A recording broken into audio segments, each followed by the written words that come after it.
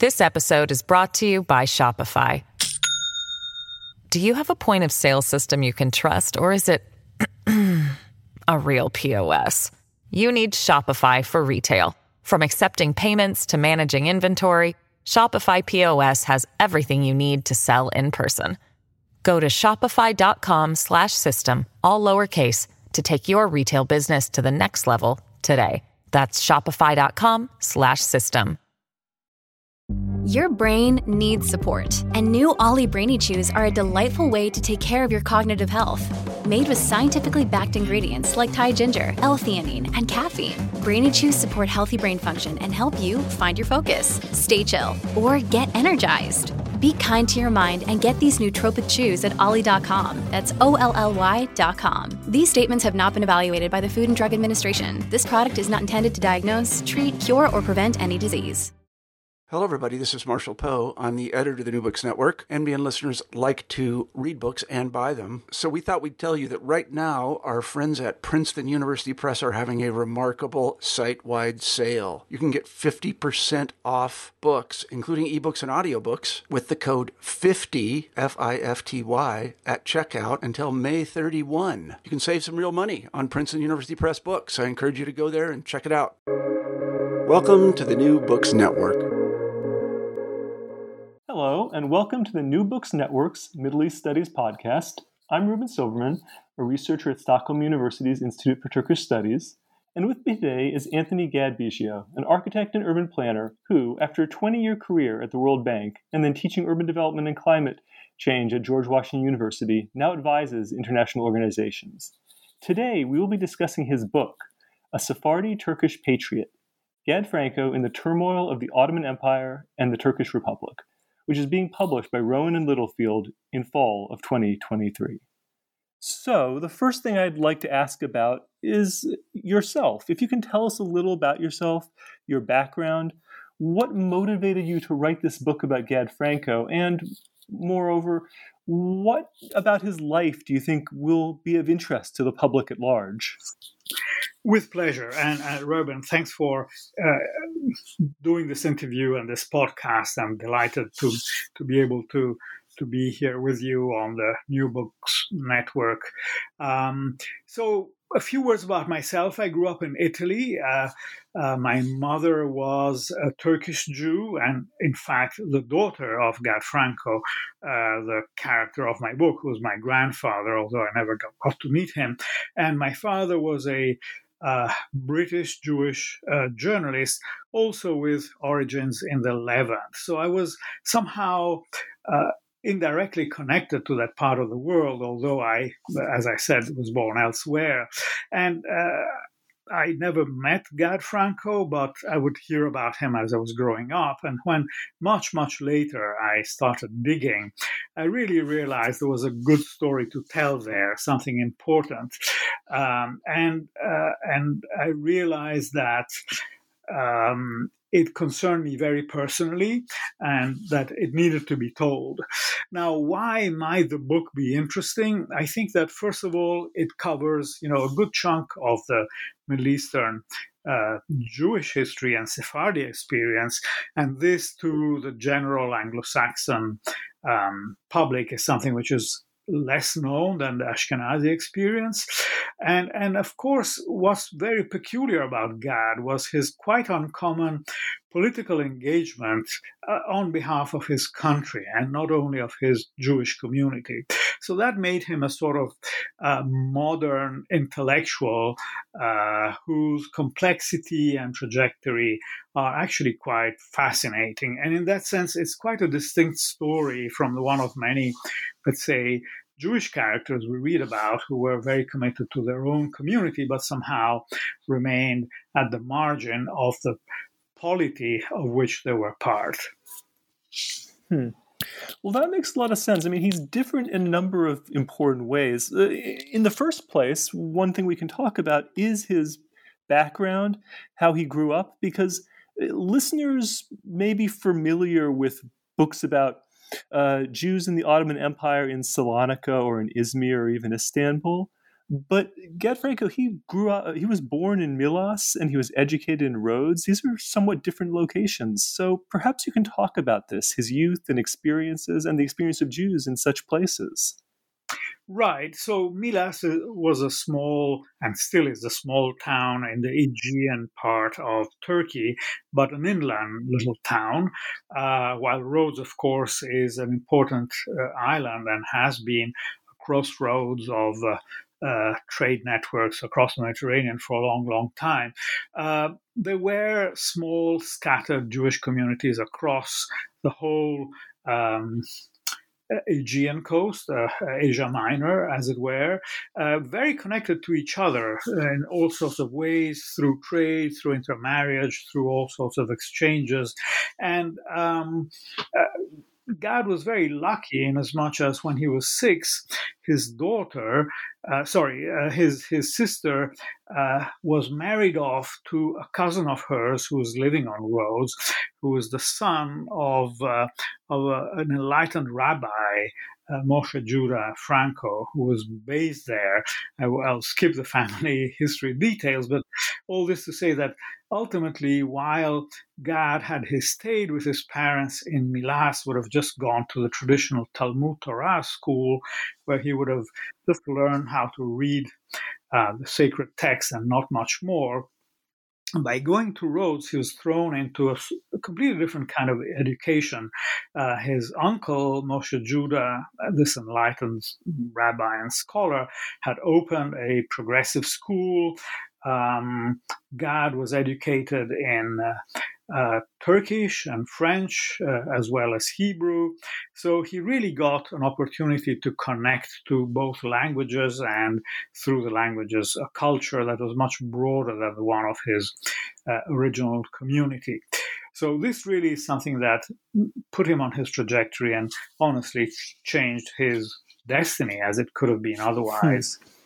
Well, so once he'd gotten his education there, he headed to Izmir, where he worked as a journalist. And in Izmir, as a journalist, he became deeply involved in a lot of the controversies that were roiling the Jewish community in these years. So maybe can you talk about some of these controversies, or just these questions that were dividing people and people were debating in these early years of the 1900s? Right. So we should say that the Jewish community in Izmir was mostly Sephardic, right? So we're talking about descendants of the Jews who had gone into exile after 1492, had been taken in by the Sultan, the Ottomans, and had, in an initial phase, had quite a lot of prominence because of their ties with Europe and their linguistic abilities. They were quite prominent in finance, in tax collection, and trade, and so on. And then somehow had declined in terms of importance and in terms of their overall condition. So by the mid 19th century, it was really a fairly impoverished community that was there across Turkey, as it were, across the Ottoman Empire. In the case of Izmir, then what we see happening is a combination of reforms that the Ottoman Empire started implementing, which gave opportunities to its minorities to integrate more. It should be said that, for instance, one of the schools, the high school where Gad had been in Rhodes, was actually one of these new high schools that had been opened through this process of reform called the Tanzimats. And at the same time, there was a great eagerness on the side of the, let's say, Jewish intellectuals, journalists, and so on, to modernize, really. So there's a big tension between a traditionalist communal structure, which was really dominated by the rabbis and traditional ways of keeping the community together, and innovators who were very much trying to get the Jewish community to open up, to modernize, to connect to different cultures, and also connect to the broader polity of which they were part. So that was one tension. Specifically, we should mention the arrival of the Alliance Israélite Universelle, which was a French-based charity that was promoting education for Jewish children across the southern shore of the Mediterranean, all the way to Iran and so on, that put up a whole network of schools. And this education was huge element of change, in as much as it allowed Jewish children to learn different languages, to open up to different cultures, and so on. And so there too, there was tension, of course, between the traditionalists, the Hebrew Talmud Torah schools, and these new schools that were coming in. But we should say that they were really embraced with a lot of enthusiasm by the Jewish communities wherever they were opened, right? And so there was certainly a big support for this process of modernization. And Gad was very much part of it himself. He was teaching French at the lycée in Izmir. Another big theme that emerged, and on which Gad wrote a lot during his journalist years in Izmir, was, let's say, the conflict between Ottomanism and Zionism. So Ottomanism was a kind of ideology whereby, especially when the second constitutional period emerged in Turkey after the Young Turk Revolution, there was an opportunity to really think of becoming citizens rather than subjects of an authoritarian empire, becoming citizens of a constitutional polity. And this was something which Gad found very attractive and which he tried very hard to promote among his community. On the other hand, there were the Zionists who were eagerly promoting their ideology across the Jewish community, but primarily trying to cut a deal, as it were, with the Sultan to have access to Palestine and be entitled to have more Jews migrate there and so on.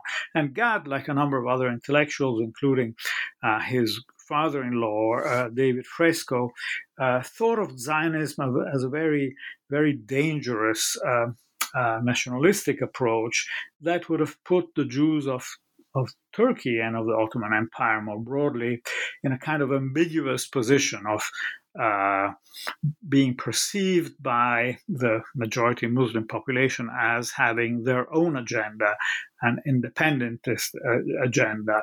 And this is something which Gad feared very much, because his whole approach was really one of trying to promote the integration and assimilation of the Jews into the Ottoman polity. And then, of course, the last point to make, perhaps, is the complexity of this language question, right?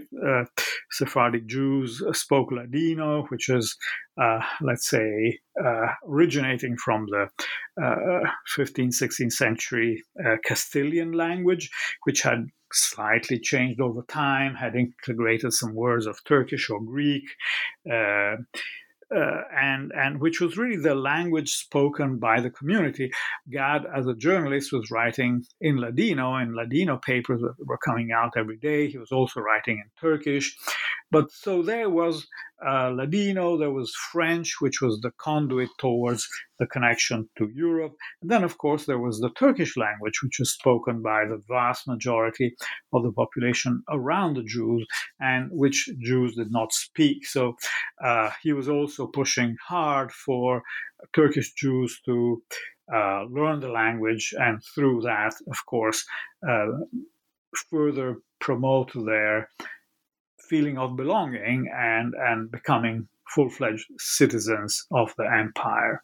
Well, so as you mentioned, these tensions between, say, Zionism and Ottomanism, what Ottomanism even means, they're all very much at play in the early 1900s and 1910s, because these are the years of the constitutionalist movement and the Committee of Union and Progress, which comes to power in 1908 and pushes for a return to the Constitution, and supported by lots of different minority communities in the Ottoman Empire.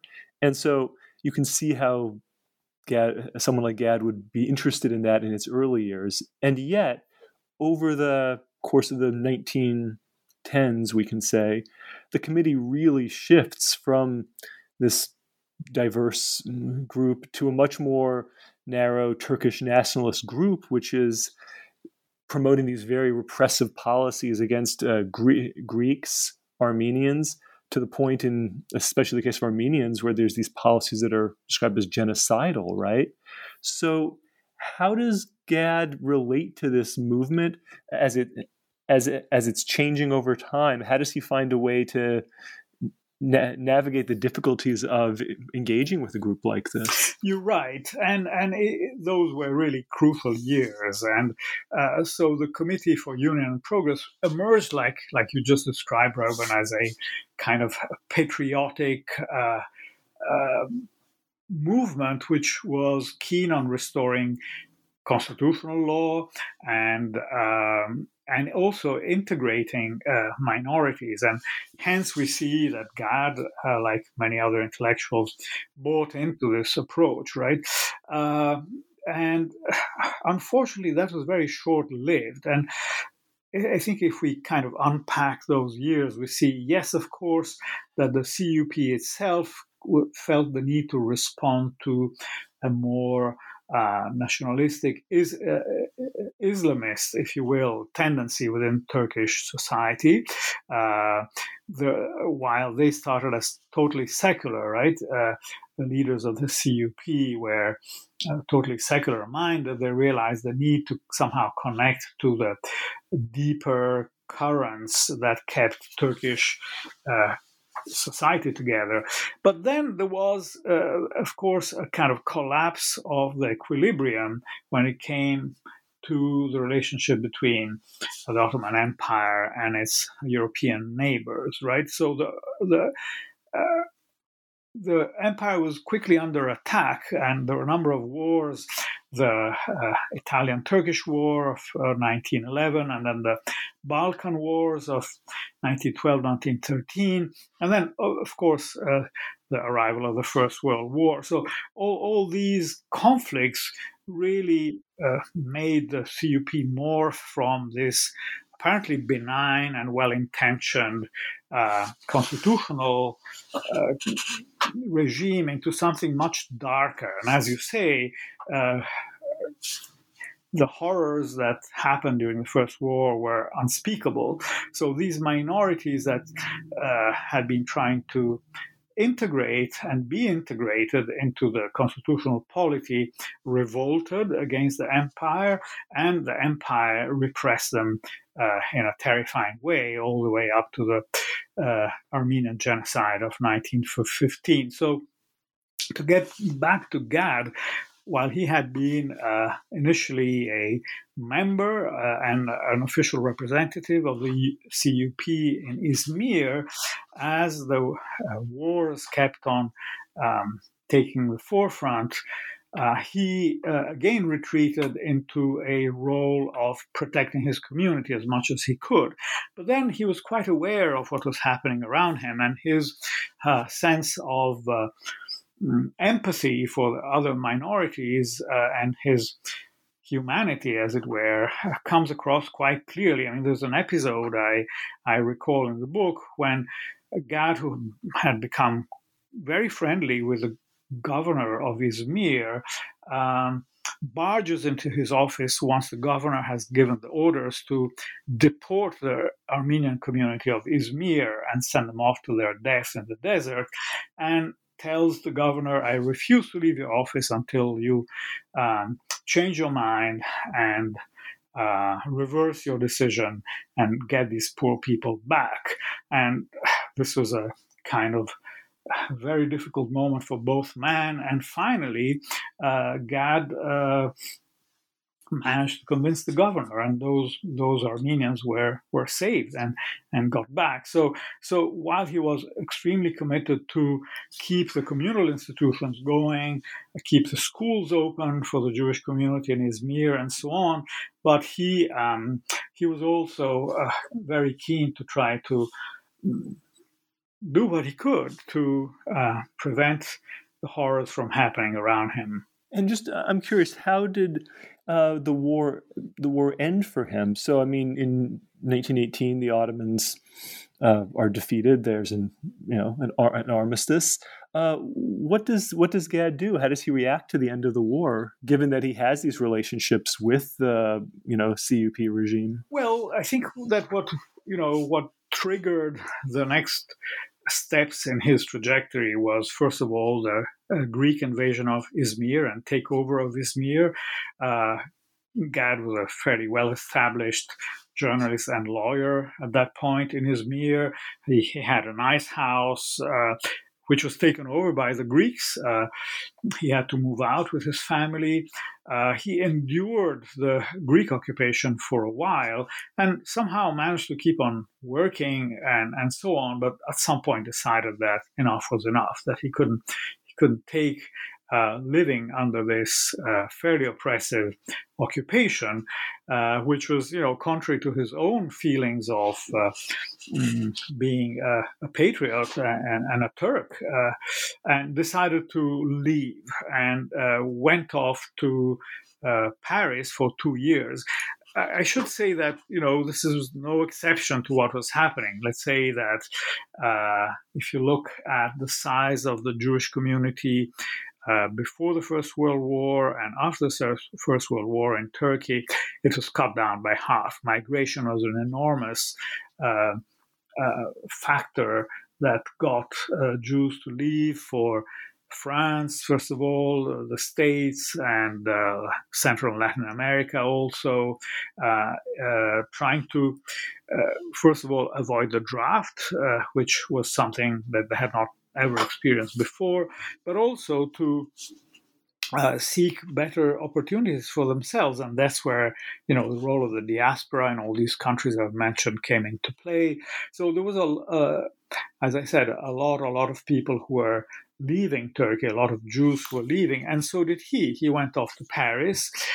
He had good connections through the Alliance, but also through the French firms for which he was working as a lawyer in Izmir, and was able to resettle over there with his wife and kids. And they were French speaking in any case. His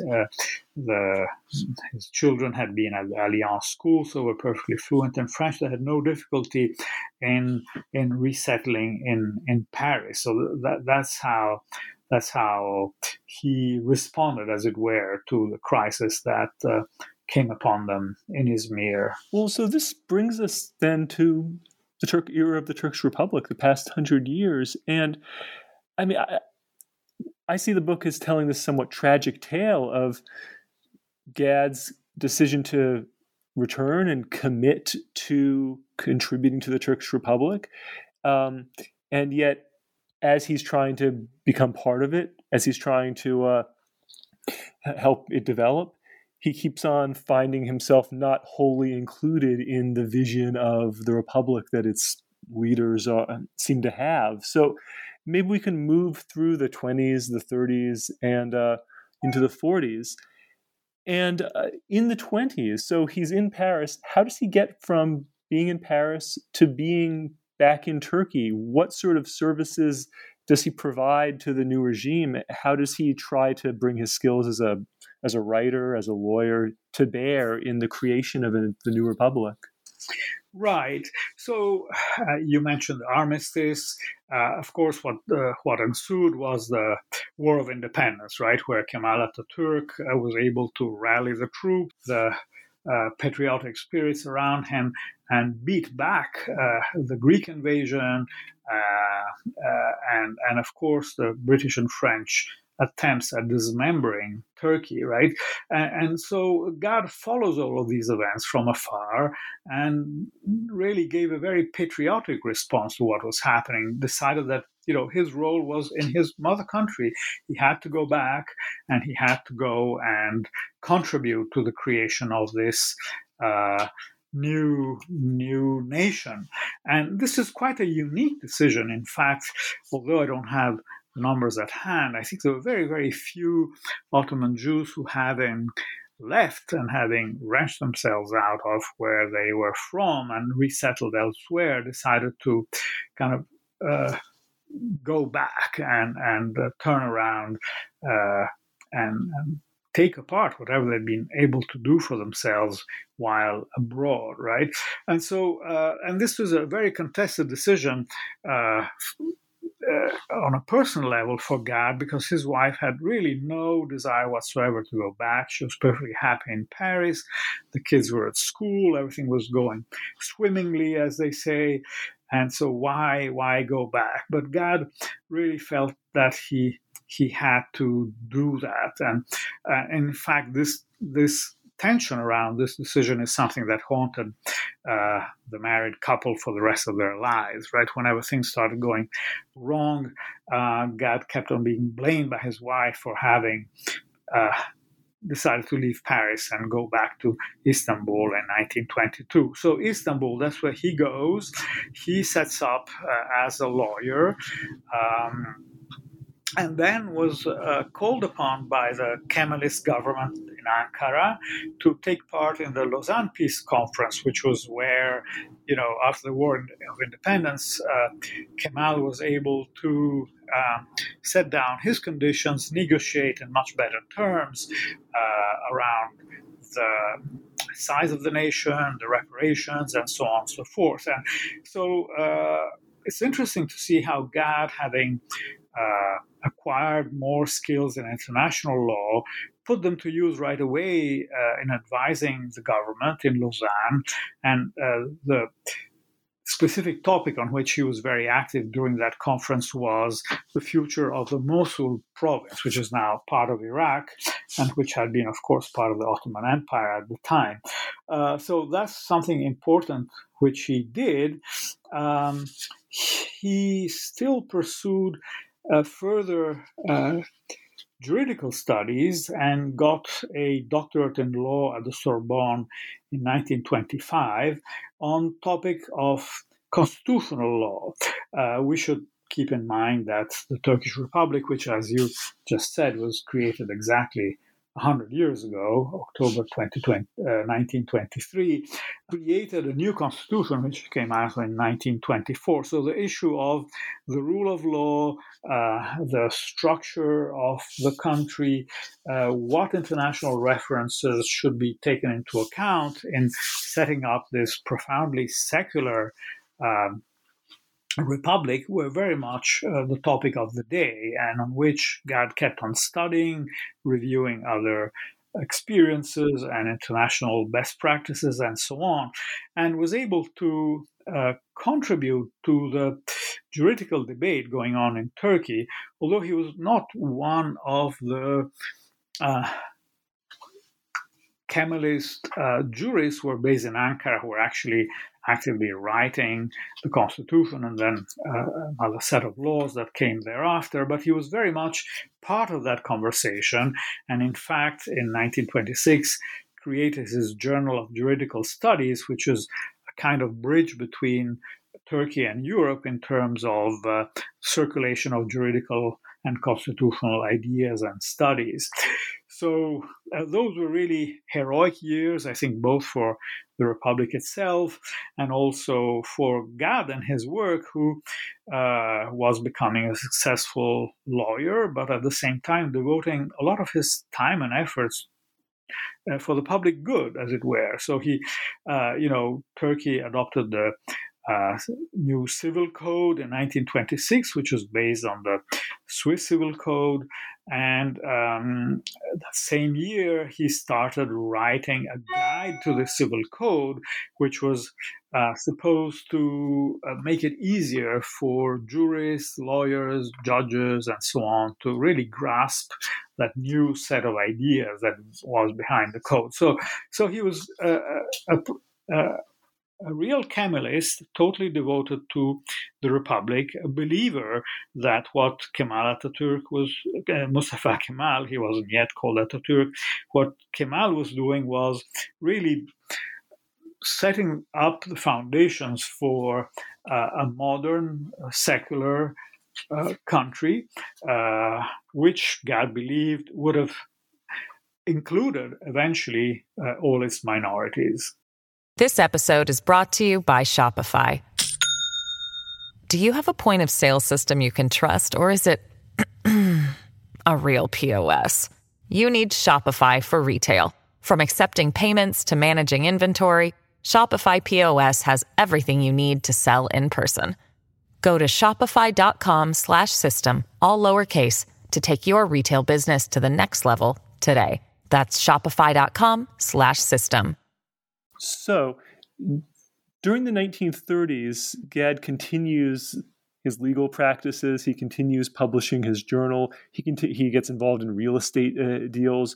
He's still very successful during these years. But these years, the 1930s in particular, are particularly harsh in some respects for the Jewish population. So you have this kind of his success on the one hand, but growing troubles, perhaps we can say, for the Jewish community on the other hand during the 30s.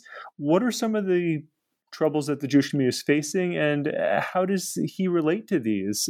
Perhaps we can talk about that a little bit. Of course. You're right. I think that after these glorious 20s, as it were, by the 30s, we see a real hardening of the Republic. And primarily, I think, when it comes to its treatment of its minorities, right? Not only the Jewish minorities, but also what was left of the Greek community, of the Armenian community, and of the Kurds. And so trouble with the Kurds had already started in the 20s, right? The Kurds were profoundly religious, profoundly attached to their land and to their independence, as it were. And they had been obviously very rebellious during Imperial Ottoman times and kept their strong resistance to a central government telling them what to do and what not to do in the 20s. And they were brutally repressed already in the 20s by Mustafa Kemal and his government. And this continued in the 30s. I think what we witness happening in Turkey is that what emerged was a very strong form of ethno-nationalism, right, which became the critical ingredient that the Ankara government used to somehow create a new collective identity, right, in those years. So while Islam had been pushed aside, because as I did say already, the foundation of the Republic was, at least on paper, extremely secular, still there was a need for something to keep the Turkish people together and give them a collective sense of identity. And this was really rooted in so-called Turkism, right? So there's some foundational myths around the origin of this glorious people in Eastern Asia, a pride in their military might, which had expressed itself both during Ottoman and then Republican times, first with the creation of a sprawling empire which dominated a huge chunk of the southern Mediterranean coast all the way up to the Balkans and so on. Republican times, they were able, through the War of Independence, to show their strength and defend their homeland. So this is all part of this sense of patriotic pride. And then somehow with Turkism, and that was a bit of the paradox, came this notion that if you were a quote-unquote real Turk, you were also a Muslim. So these minorities were on paper recognized as citizens, but they were not really included in the polity, as the polity was taking shape around this very strong sense of ethno-nationalism. Language was a big factor, and that's where we get eventually back to what happened to the Jews.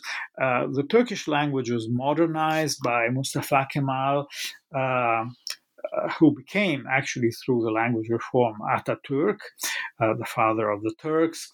And there was a big effort to alphabetize, to educate everybody into the knowledge and use of the reformed language. Not to go into the details, but basically what was gotten out was influences of Arabic and Farsi that had crept into the Turkish language as it was, and it was, let's say, cleaned up, simplified. A new alphabet was adopted. All these, profound reforms took place. But as again, the Turkish language became a big piece of this collective identity. Obviously, whoever did not speak it, right, was automatically seen as an outsider. So there was this big campaign, Compatriot, speak Turkish, with signs all over the place and fines being given to people who did not speak Turkish.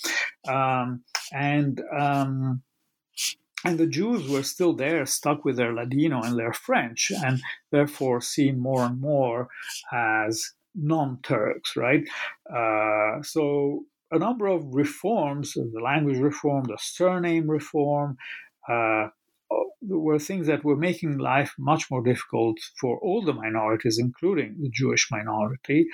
The educational reform also kicked in, and contrary to what Turkey had agreed to in the Lausanne Peace Treaty, they shut down all the schools belonging to minorities, as Turkish was the only language that should be taught and should be learned by children, right?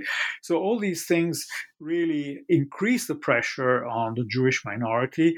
There was a law which was passed in 1934, which was the resettlement law, whereby the government was given special powers of what we would today call social engineering, or being able to displace entire populations to put them under control. This was primarily adopted against the Kurds. 500,000 Kurds were moved out of Kurdistan and spread around in the attempt of diluting them, as it were.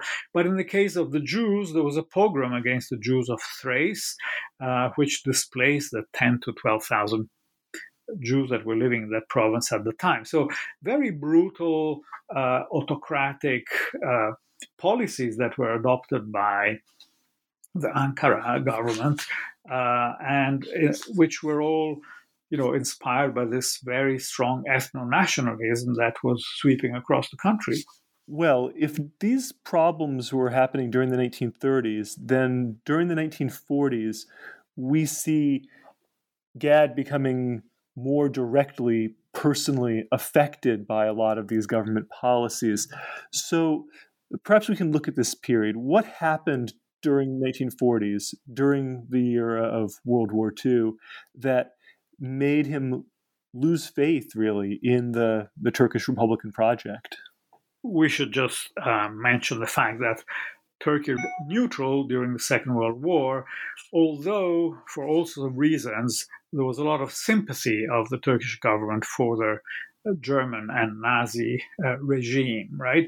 And there was Nazi influence which was growing in Turkey, which was, really changing the climate and the atmosphere.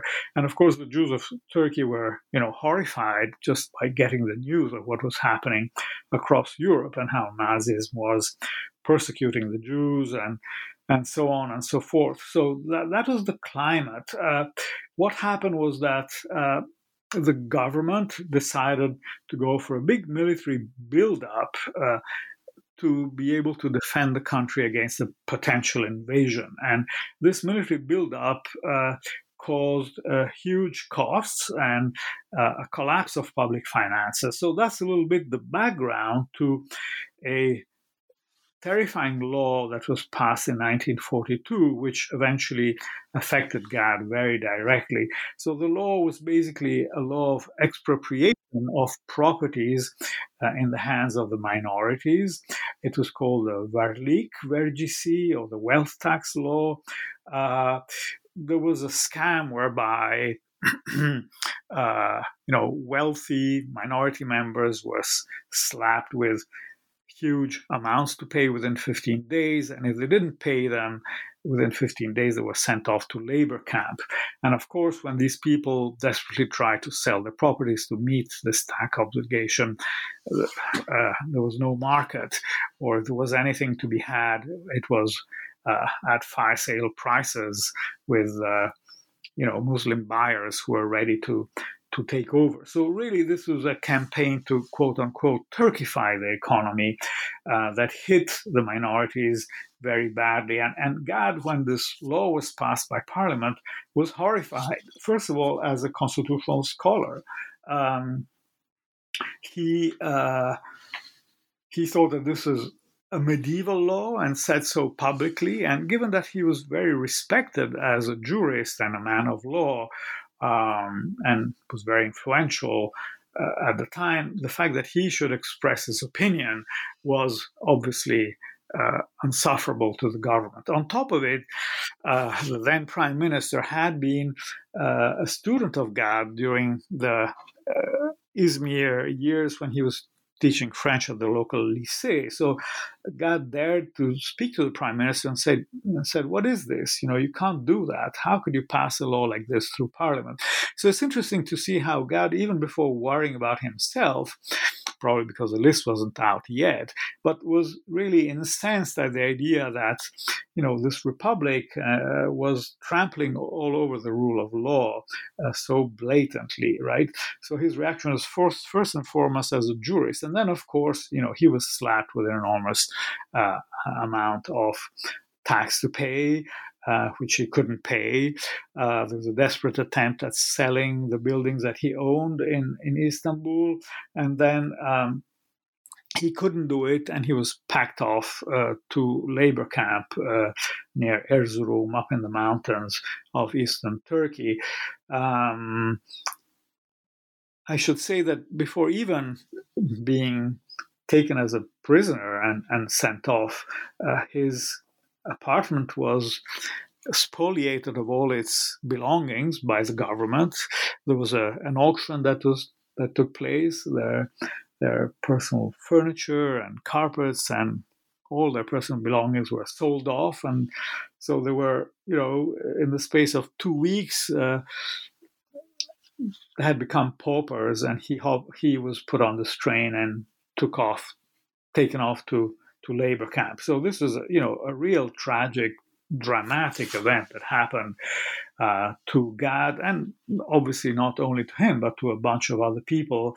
And it was a transformative moment for him. He was obviously devastated by what happened, by the idea of having put his family through all of this, but primarily he was devastated at the idea that the Republic could turn against its minorities so violently, right? And undoing whatever he thought was gradually happening, which was the creation of a solid republic based on the rule of law, so on and so forth. So the 40s were really the collapse of everything that Gad had been working for all his life.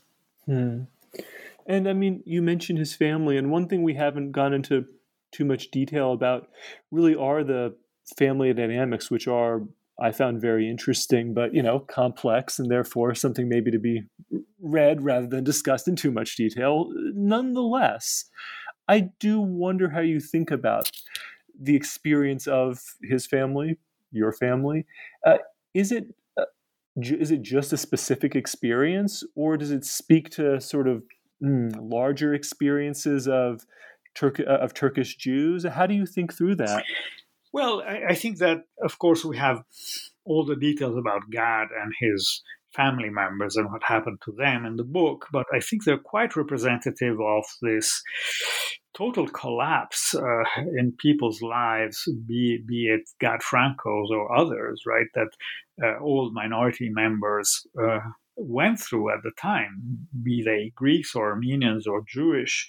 For all these people, they were all of a sudden told in the most brutal of ways that they didn't belong, that the country they thought was their country was definitely turning against them in this horrible fashion. And, in the case of Gad, it was the collapse of an entire edifice of beliefs, of belonging, of social status, way of life.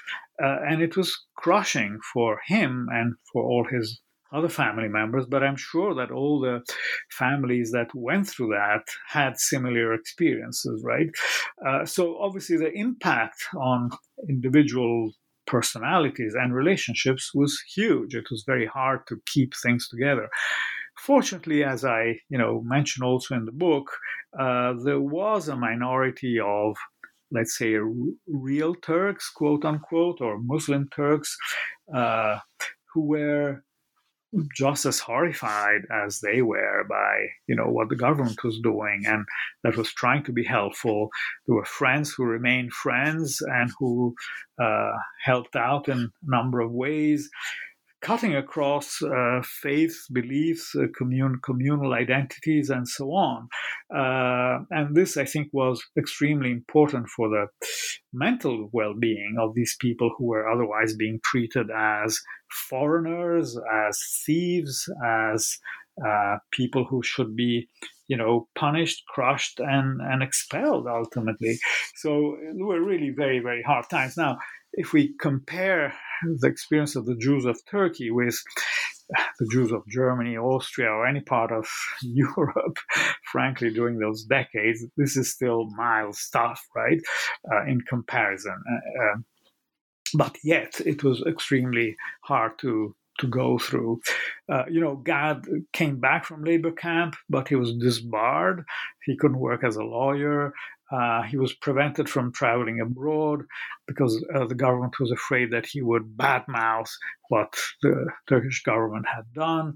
He was financially ruined. I mean, it was a real, very, very tough time for him and for his family members. So, as yes, I do say in the book, there was a scattering of family members some who went to Palestine, others who went to the United States and elsewhere. My mother got married, went off to live in Egypt. There was a general attempt at getting away from Turkey because all these people that had loved that country and lived in it, believing that it was their country, ultimately realized that, their belonging had been completely denied.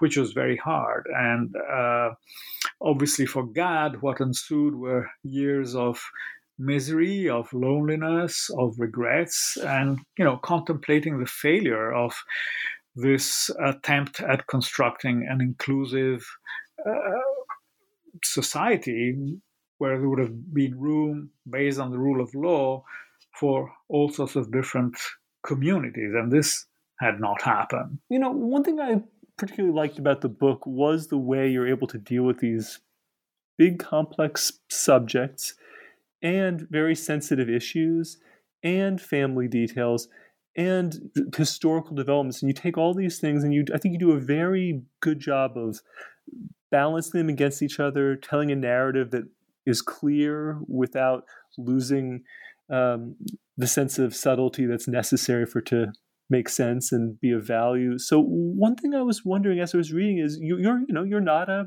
Ottoman history expert or a Turkish history expert, and yet you do a very good job of all these things. And I'm just wondering what your process is, how you went about thinking through this book as you were writing it. I'm very curious because it's very good in those regards, I think. Well, this is very nice to hear, and yes, that was a big challenge because although I have been a university professor for years and have always been reading and writing in my career, this is definitely not my area of expertise.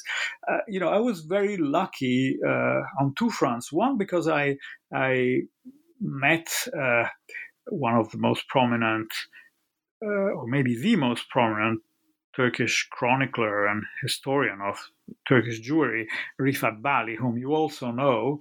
And he, about 10 years ago, published a small biography in Turkish of Gad based on his research. So meeting him and reading his book, obviously in a translation that I asked for, was really access to some important pieces of the story which I did not have.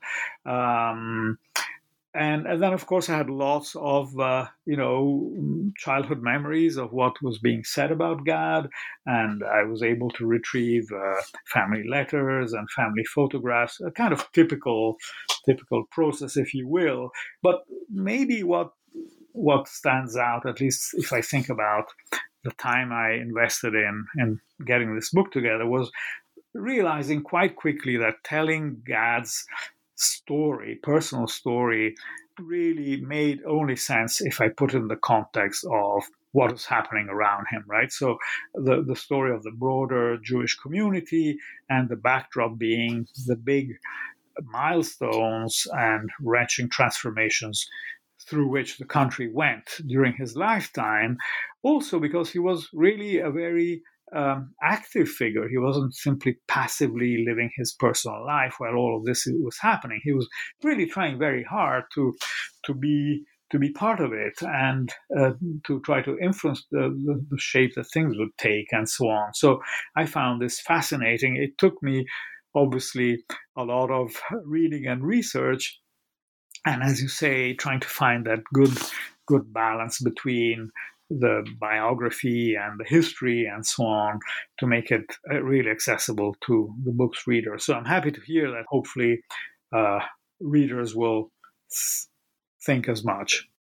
Mm-hmm. Yeah, no, I certainly enjoyed it. So I do. I hope other people will go and find the book. And as I don't think we've said, it's coming out in, I believe, is it middle of November it's coming out? It's already on sale for pre-order on publisher's website, as well as all the other websites. Yeah, well, so that being the case, I do hope people will go and check it out and read it, because I quite enjoyed it. And I just want to finish up by asking you, with this book written, are you turning your attention to other topics, similar topics? What are you working on now? I'm not sure yet, but I do know that I've opened a window into part of my personal, my family history, and my people's story, as it were.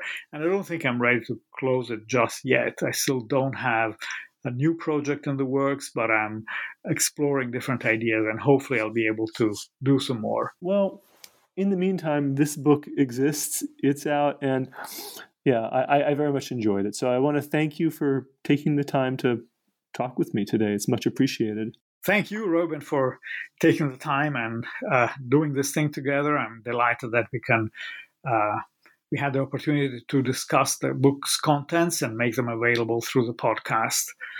Thanks again.